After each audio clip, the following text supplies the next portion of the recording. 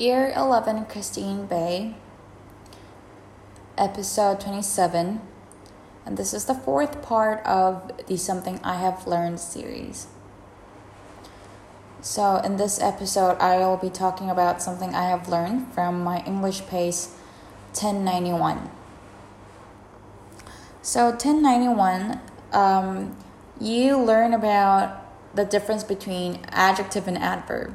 So I always got confused with these two because they look similar, but they do function differently. So adjectives decorate nouns. Okay? So it's like it describes noun.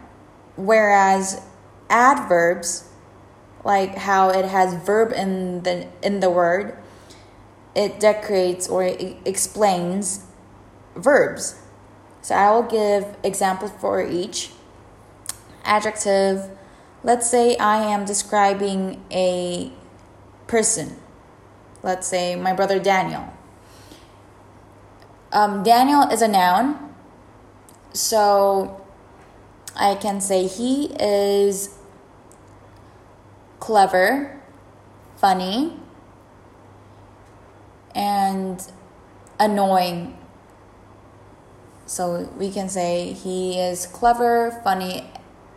We can say clever, funny, annoying Daniel. That's how we can use adjectives. And now adverbs, because adverbs describes verbs. Let's say I want something. Then I can say I want this sneaker desperately. So desperately decorates want, so that's how adverbs work. Usually adverbs has le at the end. So that's how you can tell the difference. And the other thing I learned in this PACE is about different, word parts.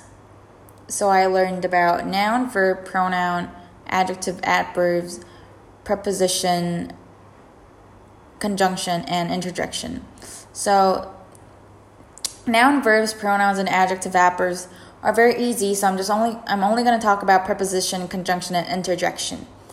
If you had followed me in my Anchor, then I already explained what prepositions are very simply at my previous episode.